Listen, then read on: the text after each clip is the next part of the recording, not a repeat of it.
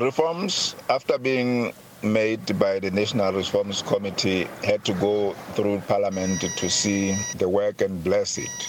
And yes, the cause of delay is the fact that there were some few challenges and few changes that needed to be done, like taking away the power from the Prime Minister, etc., which would make the government's work a little bit difficult, because if you are the sitting Prime Minister, you are the one who is running and leading the government. So if the administration is now not being set by you and your cabinet, but it is set from somewhere, that is where the problem came. So there were few changes that caused some delay that you are talking about. Your opponents say, why do you preach reforms when in fact the ABC is fighting with itself? For example, Prime Minister Majoro lost the ABC leadership to you in January this year, but he has refused to relinquish the Prime Minister position. The sitting Prime Minister came in through the number that we get from the constituencies through elections, and the number of candidates from different constituencies that form members of Parliament,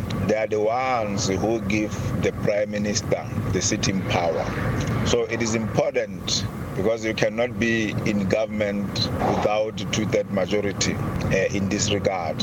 One other recommendation made was that there was supposed to be a post for Commander-in-Chief of the Lesotho Armed Forces. Will be the king or someone else. We understand that some senators are hesitant because of what they think is tampering with this particular clause. From my part, I don't see anything wrong with who puts the commander-in-chief necessarily, because apparently what is important is for the government to serve the people. So when we struggle and fight over who should control or who should deploy people from critical position, it gives a signal that somebody may be wishing to have some influence or control, which is not what the government should be. The focus of the government should be to just give services to the people. With your party so splintered from the top, what do you think are your chances in the October 7 elections?